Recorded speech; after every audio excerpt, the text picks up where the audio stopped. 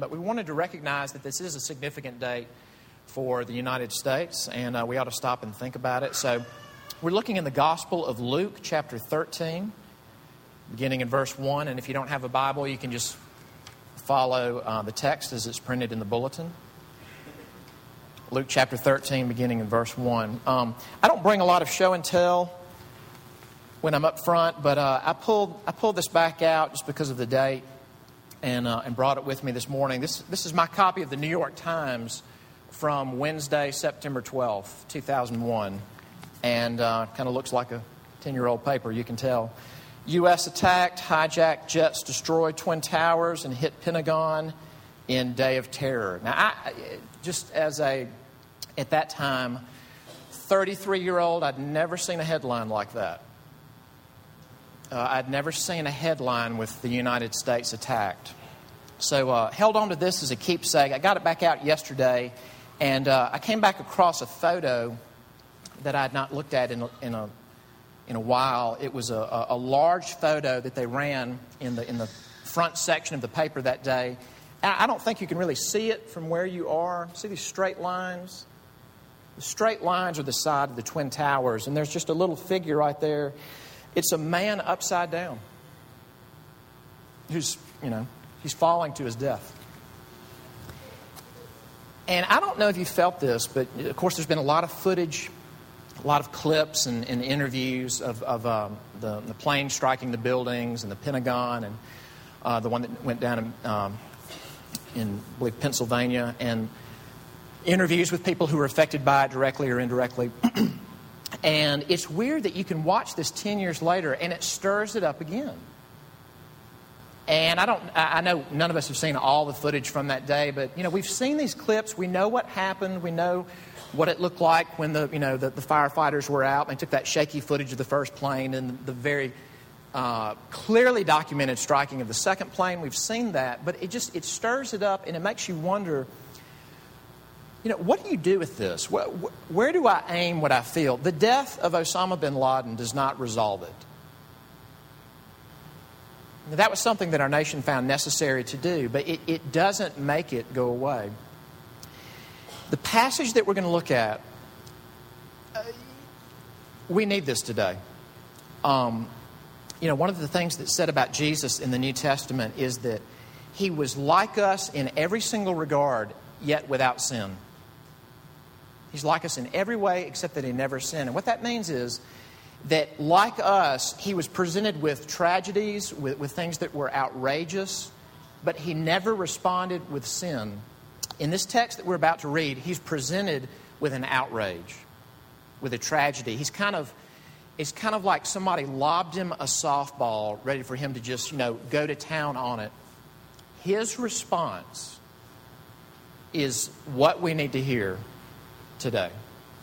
Luke chapter 13, beginning in verse 1. There were some present at that very time who told him about the Galileans whose blood Pilate had mingled with their sacrifices. And he answered them, "Do you think that these Galileans were worse sinners than all the other Galileans because they suffered in this way? No, I tell you, but unless you repent, you will all likewise perish. Or those 18 on whom the tower in Siloam fell and killed them. Do you think that they were worse offenders than all the others who lived in Jerusalem? No, I tell you. But unless you repent, you will all likewise perish." And he told them this parable. A man had a fig tree planted in his vineyard, and he came seeking fruit on it and found none. And he said to the vine dresser, "Look, for 3 years now I have come seeking fruit on this fig tree, and I find none. Cut it down. Why should it use up the ground?" And he answered him, "Sir, let it alone this year also, until I dig around it and put on manure. Then if it should bear fruit next year, well and good. But if not, you can cut it down." Verse 22, he went on his way through towns and villages, teaching and journeying toward Jerusalem. Let's pray together.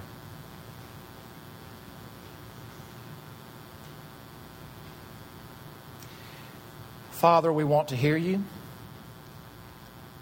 but it may be that we don't want to hear you.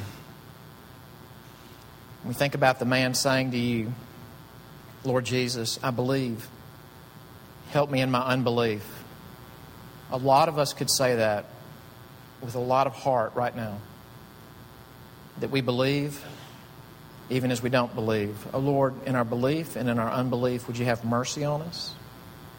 Help us to hear you rightly this morning, we ask in Jesus' name. Amen.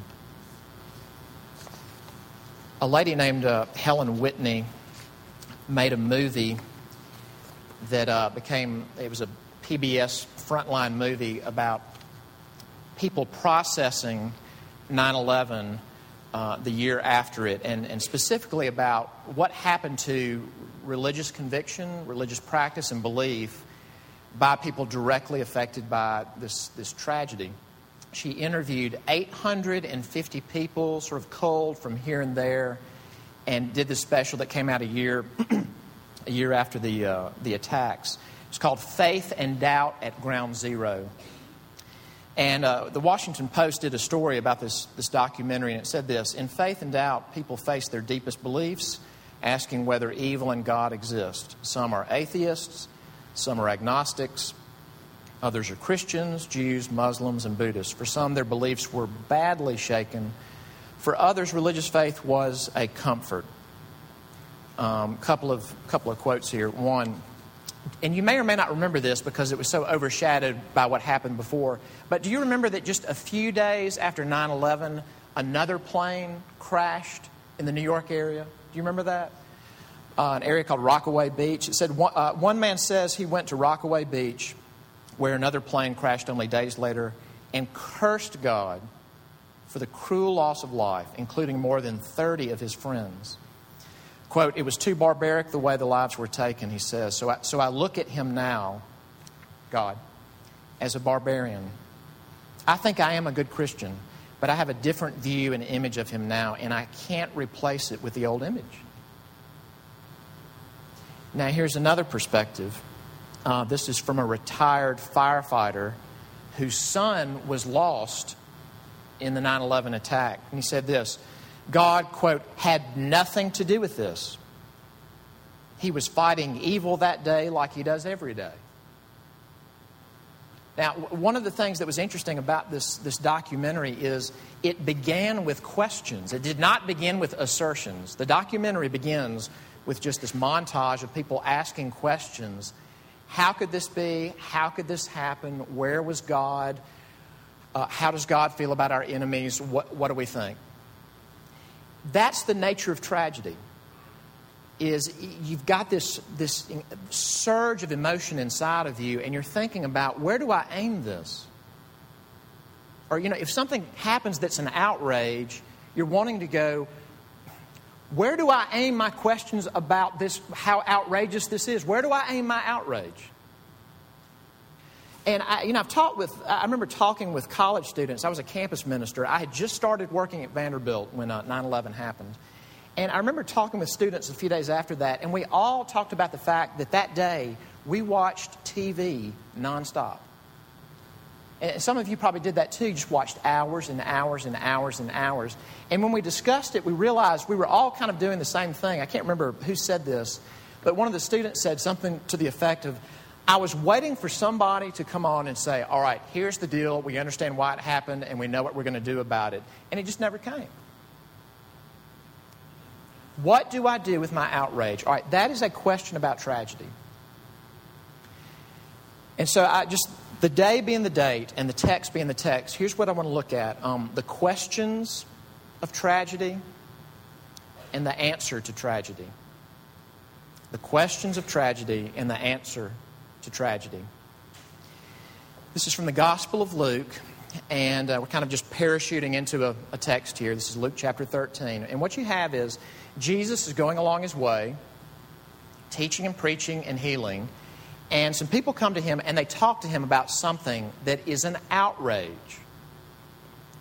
It's a tragedy, a recent tragedy. Why is it so outrageous? And there's a couple of things. Number one, it says that some Galileans were killed by Pilate. Now, probably not directly by him, but by soldiers that were sent on behalf of Pontius Pilate. And when these Galileans were struck down, they were in the act of sacrificing. They were in the act of devout Jews worshiping. And so when they were killed, their own human blood mingled with the animal's blood. Now, it's hard for us to relate to how sacrilegious that would be in that context. The closest I could get to it would be if a man walked into a wedding and murdered the bride, so that not only are you looking at a murder in cold blood, but so that her blood was very clearly seen on her white wedding dress. You know, we would say any murder in cold blood is a horrible thing, but that is just so over the top. It's so outrageous. It's so horrible. So there's that in their Jewish context. But the other thing is this. The reason I said it's kind of like throwing a softball is it happened to Galileans. What was Jesus? Jesus was a Galilean. You know, in the same way that if you heard about a huge explosion in your hometown, and let's say you are from a town and no one else in this room is from that town, it would land in you more than everybody else in the room because it's your people. It's your sense of place. So they're coming to him not only with something horrible, but it involves Galileans. So they come to him and they tell him about that. Now, the way Luke records it, it's not framed as a question, but what is the question they're asking? It's this. That was a really outrageous, horrible thing.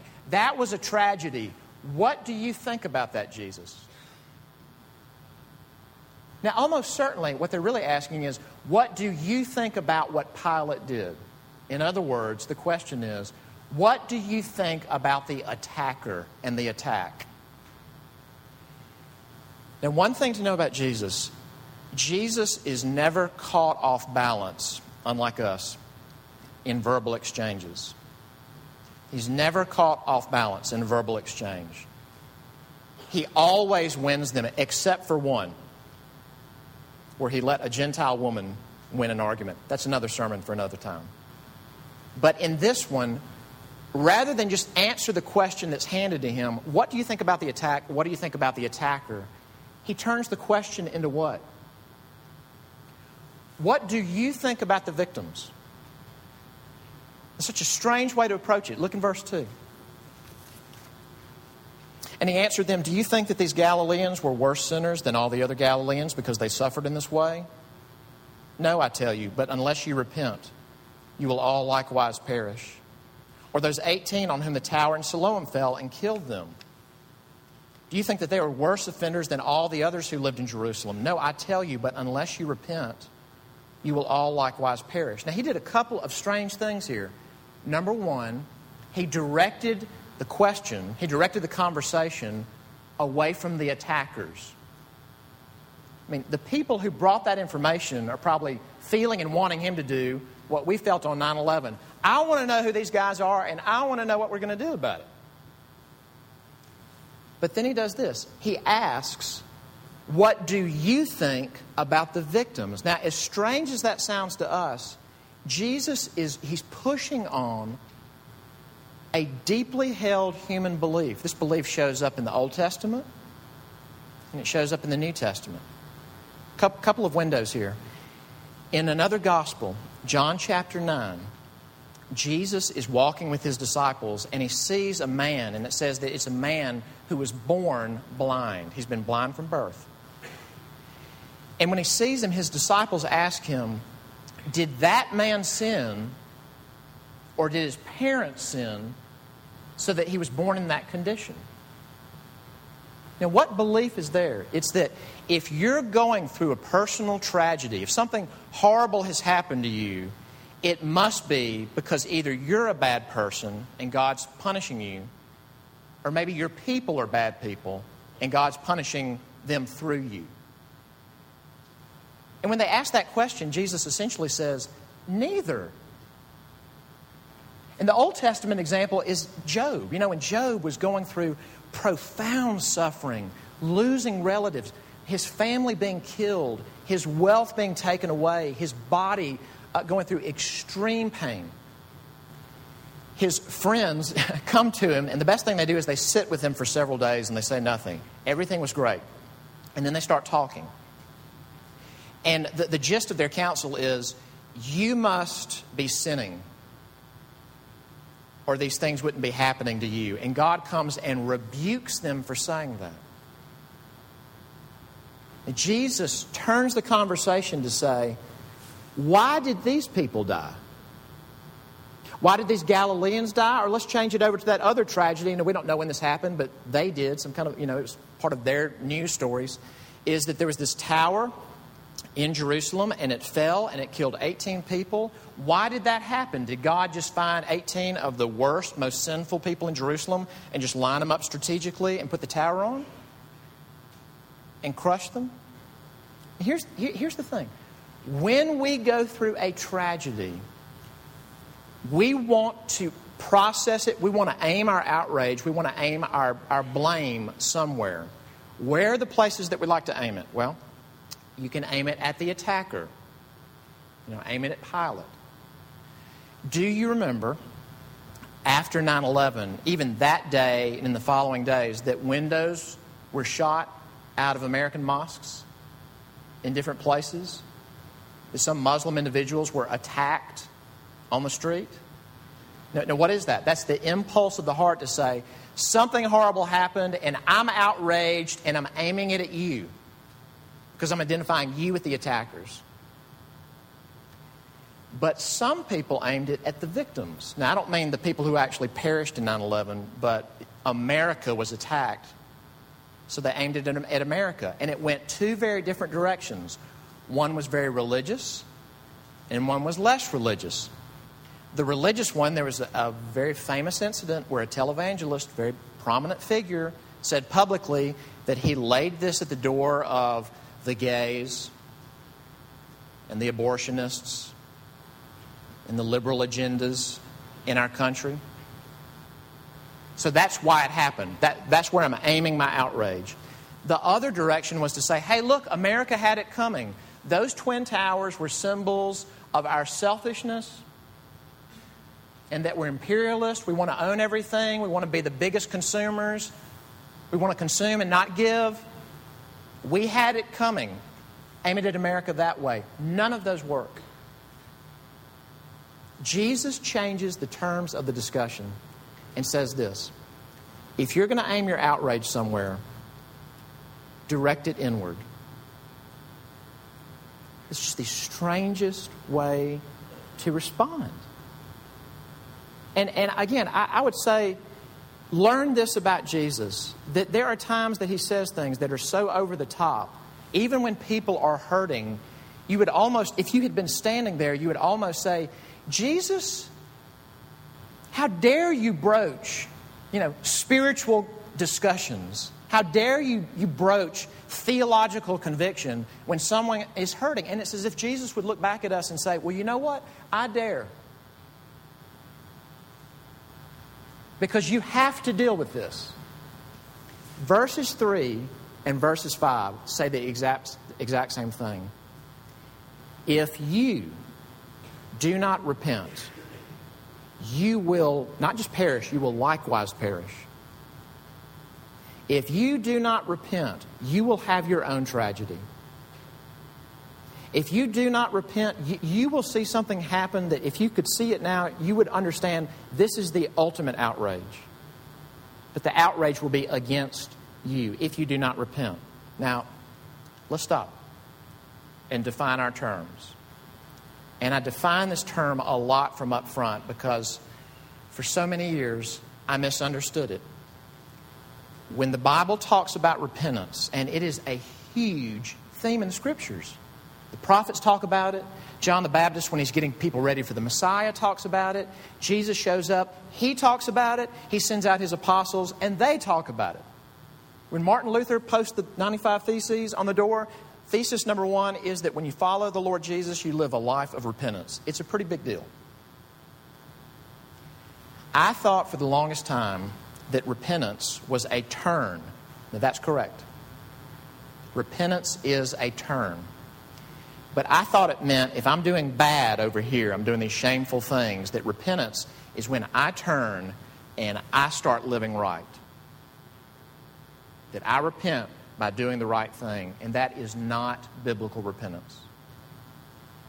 Biblical repentance is when you turn from what you're ashamed of about yourself, what's yucky about yourself, and what you're proud of about yourself. Remember our confession of sin this morning? Even our best works are defiled by our pride. And I turn from both of those to the Lord and say, have mercy on me. And the beautiful thing is, biblically, when you do that, it bears fruit. It does bring about change in behavior. It does bring about obedience to God's commands. But it comes not from me saving myself, but from turning to God and saying, will you save me? Will you cleanse me? Will you change me? Now, this brings the other question. You know what the other question is?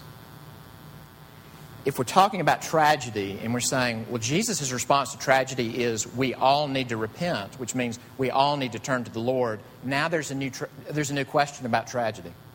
And the question is, how can I turn to a God who lets things like this happen? I mean, don't you ever feel that? Don't you ever think that? The theological question of 10 years ago today was, how and why did an all-powerful God let that happen? I mentioned that documentary. Here's another quote from a woman who, she lost her husband, and she said this in the interview on the documentary. She's a writer. She said, I couldn't believe that this God that I talked to in my own way for 35 years turned this loving man into bones. And now I can't bring myself to speak to him anymore because I feel so abandoned. See, that, you might say, is the question behind the question. And the initial question is, well, I'm upset. What should I do about being upset? But then the real deep question is, how in the world am I going to turn to a God that lets things like this happen? I mean, even as I was, even as I was talking about repenting, you may have thought, you know what? I would never say this out loud, but God, I'll turn to you when I'm employed. I'll turn to you when you give me a child. I'll turn to you when you give me a spouse. I'll turn to you when I get better and you heal me. But not until then.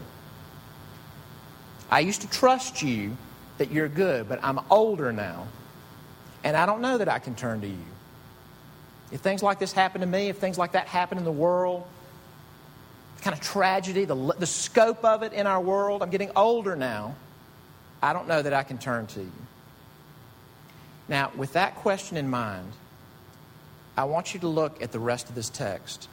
Jesus kind of lays down the gauntlet, surprises us with his answer, and then he tells a parable. And keep in mind, when Jesus goes from a dialogue to a parable, he's not just, being like a southern storyteller, like, I heard this good one about, there's a tree.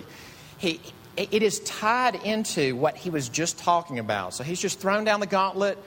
You want to know how to think about tragedy? You want to know where to aim your outrage? You repent. All right, then verse 6. And he told this parable. A man had a fig tree planted in his vineyard, and he came seeking fruit on it and found none. And he said to the vine dresser, look, for 3 years now I've come seeking fruit on this fig tree, and I find none. Cut it down. Why should it use up the ground? And he answered him, sir, let it alone this year also until I dig around it and put on manure. Then if it should bear fruit next year, well and good. But if not, you can cut it down. Now, I want you to notice a couple of things about this parable. Number one, you've got a fig tree. And his listeners, especially the religious leaders, they would have caught this reference. That is a metaphor used of God's people in the prophets. and of Israel being like a vineyard. You got a fig tree in a vineyard. The religious leaders, the religious students, they would have caught, he's talking about Israel. That part is fairly clear in the parable. But here's the question. Who are the two guys who are talking? You've got one guy saying, I'm so tired of this tree. I mean, I planted a fig tree to have figs, and there's never figs when I come here. And I'm not talking the last few months. I'm talking the last few years. Cut this thing down. And there's another man who takes care of it saying, no, let me work it. Let me fertilize it. Be patient with it. In Greek, he really says, forgive it. And then we'll see. And in church history, this has been interpreted as meaning God the Father is coming saying, you know what? My people are not bearing fruit. Israel's not bearing fruit. I'm going to cut it down. And Jesus sort of steps in with a cape and says, wait, Father, you who love me, you who give me what I asked for, let's be patient with it and let me work with it. But there's a giant theological problem with that. You don't ever want persons of the Trinity at odds with each other. The three persons love each other. It's not like God the Father and God the Son ever look at the Holy Spirit and say, you're outvoted. That never happens. They operate on the same page.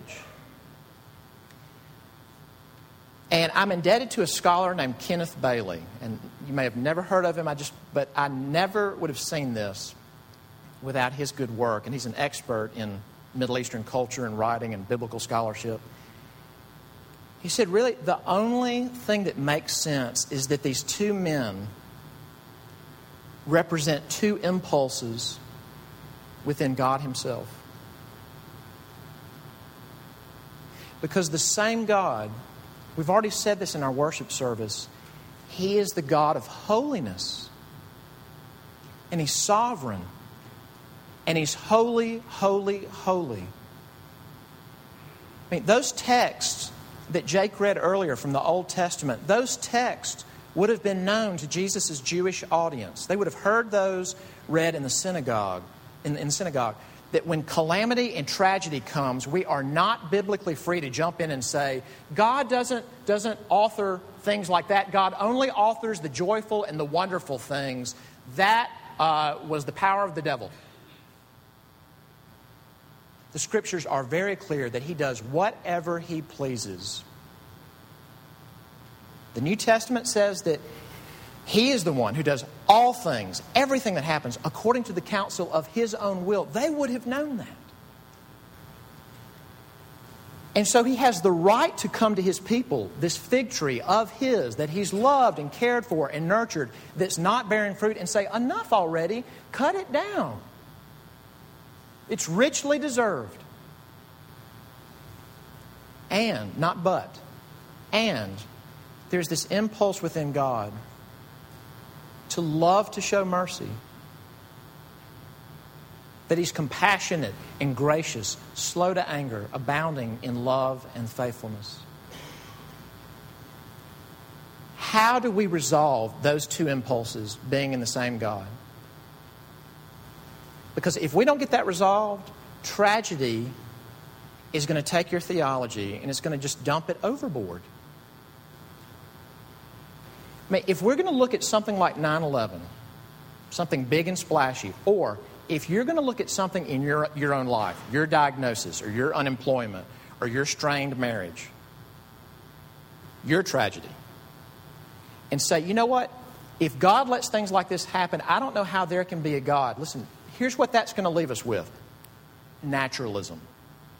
And you know what naturalism says? The strong eat the weak. Don't be surprised by tragedy. Don't be surprised by 9/11. Don't be surprised by the Holocaust. Don't be surprised by what the Khmer Rouge did in Cambodia. Do not be surprised when the strong eat the weak. And don't be surprised when nature flexes her muscles. There have always been hurricanes, and there have always been tornadoes, there have always been tsunamis, there have always been volcanoes. It's always been this way. Stop acting like it's weird. It's not weird. That's what you're left with. That's not very satisfactory, is it? But with that in mind, and with this God who has two impulses within himself. Look at verse 22. Luke just says this in passing shortly after Jesus tells his parable. It says that Jesus went on his way through towns and villages, teaching and journeying toward Jerusalem. Now, do you understand what that means? Jesus in the Gospel of Luke, in chapter 9, has already said the Son of Man is going to go to Jerusalem. And he'll be handed over to the chief priests, and he'll be abused, and he'll be killed. The third day he'll rise. And no one knew what in the world he was talking about. Here's what that means for us. If we want the answer to how can there be a good reason for 9/11, God does not answer that question. And I would urge you, do not give out flippant answers. When someone's going through a great tragedy or more individual tragedy, do not tie it up with a silver ribbon and say, but you know what, I think God's really going to use this to do great things. Do not do that to someone who's hurting. We don't know why God did that.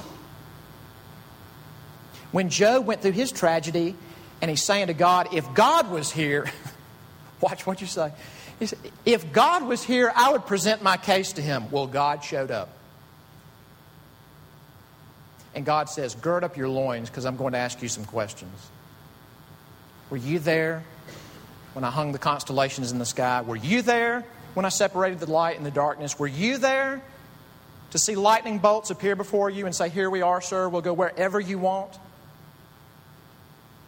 No answer. But here's what he gives us, is the reason we can know that we can turn to a God who's so sovereign that he could stop tragedies but doesn't always stop them, is because we serve a God who, because he is just and because he is merciful, he walked himself into his own tragedy. And if you're going through something painful and thinking, well, you know what, that just doesn't do it for me, that's because you've never seen a Roman scourging. And you've never seen a Roman crucifixion. And you've never seen a mom watching her son go through that. And you've never, ever heard a man scream who had never been on another page with the other person of the Trinity to scream out, my God, why have you forsaken me? But as he's teaching and healing and walking, that's what he's walking to. Because he is merciful and kind and good. Now, even now, if you're left going, you know what, that is good news.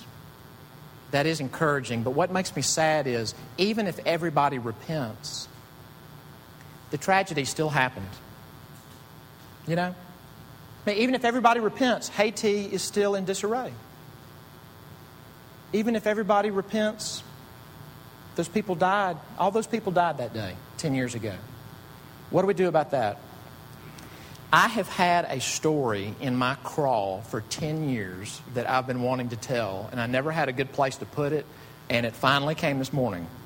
So now I can sleep. The day after 9/11, of course, we're just absorbing news like crazy. I was listening to the radio, and I heard a news piece about the effect of 9/11 on children. Again, I don't mean long-term effect. I mean the day after it, because we couldn't hide it from children. The schools let out early that day, and we had to say why they came home early, right? And it's all over the news. It's what everybody's talking about. What do we do with our children? And I heard the most incredible thing. I have no idea the names behind it, but a mother was on the radio, and she said that her son did the oddest thing, I think the most wonderful thing, when he came home early from school. When she picked him up, he walked in the front door, and he threw off his backpack, and he walked over to the TV, and he turned it on, and he started playing a video game. And what I thought she was going to say is it was a military video game, and it's where you kill the bad guys, and he's just like taking it out, killing all the bad guys. And that's not what it was. She said she picked her son up from school. He walks in the front door. He throws off his backpack. He turns on the TV. And he starts playing a video game. And it was a game in which you build a city. And he started building. And I wish, because now as a young man, I wish I could find him and say, you know what? You are onto something. Because here's the last little piece of the puzzle. The answer to tragedy. When Jesus does go to Jerusalem, he says he's going to be abused. And I'm going to end with this. One of the ways that he was abused is when these Roman soldiers are punching him and mocking him and they're hitting him with a staff. One of these guys walks over and found thorns and kind of made this little makeshift crown of thorns and wrenched it down on his head. More bleeding. Hail, King of the Jews. And that's what he looks like up on the cross. And from where we're sitting, I want to ask you this question as we close. Why were there thorns in Jerusalem? The reason that there are thorns in Jerusalem is because when Adam sinned, it's not just that he died, and all of us die, but God came to him that day and said, because of you, the ground is cursed. You didn't just ruin it for you. You've ruined it for the earth. And the evidence of that is going to be the thorns. The reason there were thorns next to that Roman soldier is because the earth is cursed. And Jesus, this is so unbelievable, the last Adam, the Adam that the first Adam should have been, he bears on his perfect head the symbol of how screwed up the earth is and how tragic our lives can be. He bears it and bears the wrath of God on him and it so that one day he would not just get his people into heaven, although he's going to do that, but he will remake the earth. Haiti is full of amazing people, but can we ever really rebuild it? I'm not saying we shouldn't try, but can we ever do all that needs to be done? Can we ever rebuild Malawi, North Korea, the Congo? It's so much. We need a new Haiti, a new Malawi, the new Congo, a new Korea. That is the very thing that Jesus died to accomplish. I cannot give you the answers that we want from God about why did you let such and such happen. What I can give to you on the authority of His Word is this. If you turn to Him, if you repent, whether it's for the very first time this morning or for the 100,000th time, you'll be turning to the God who is sovereign over everything and who is so merciful that He walked Himself into torture and crushing and death to heal it. Amen. Let's pray together. Father, we do want answers, and we don't know if in the new earth you'll explain to your children why you did all that you did. We think that you will, but we want to say to you right now, as we see through a glass dimly, that you are God, and we are not. You are the Creator, we are the creatures. You are infinite, we are finite.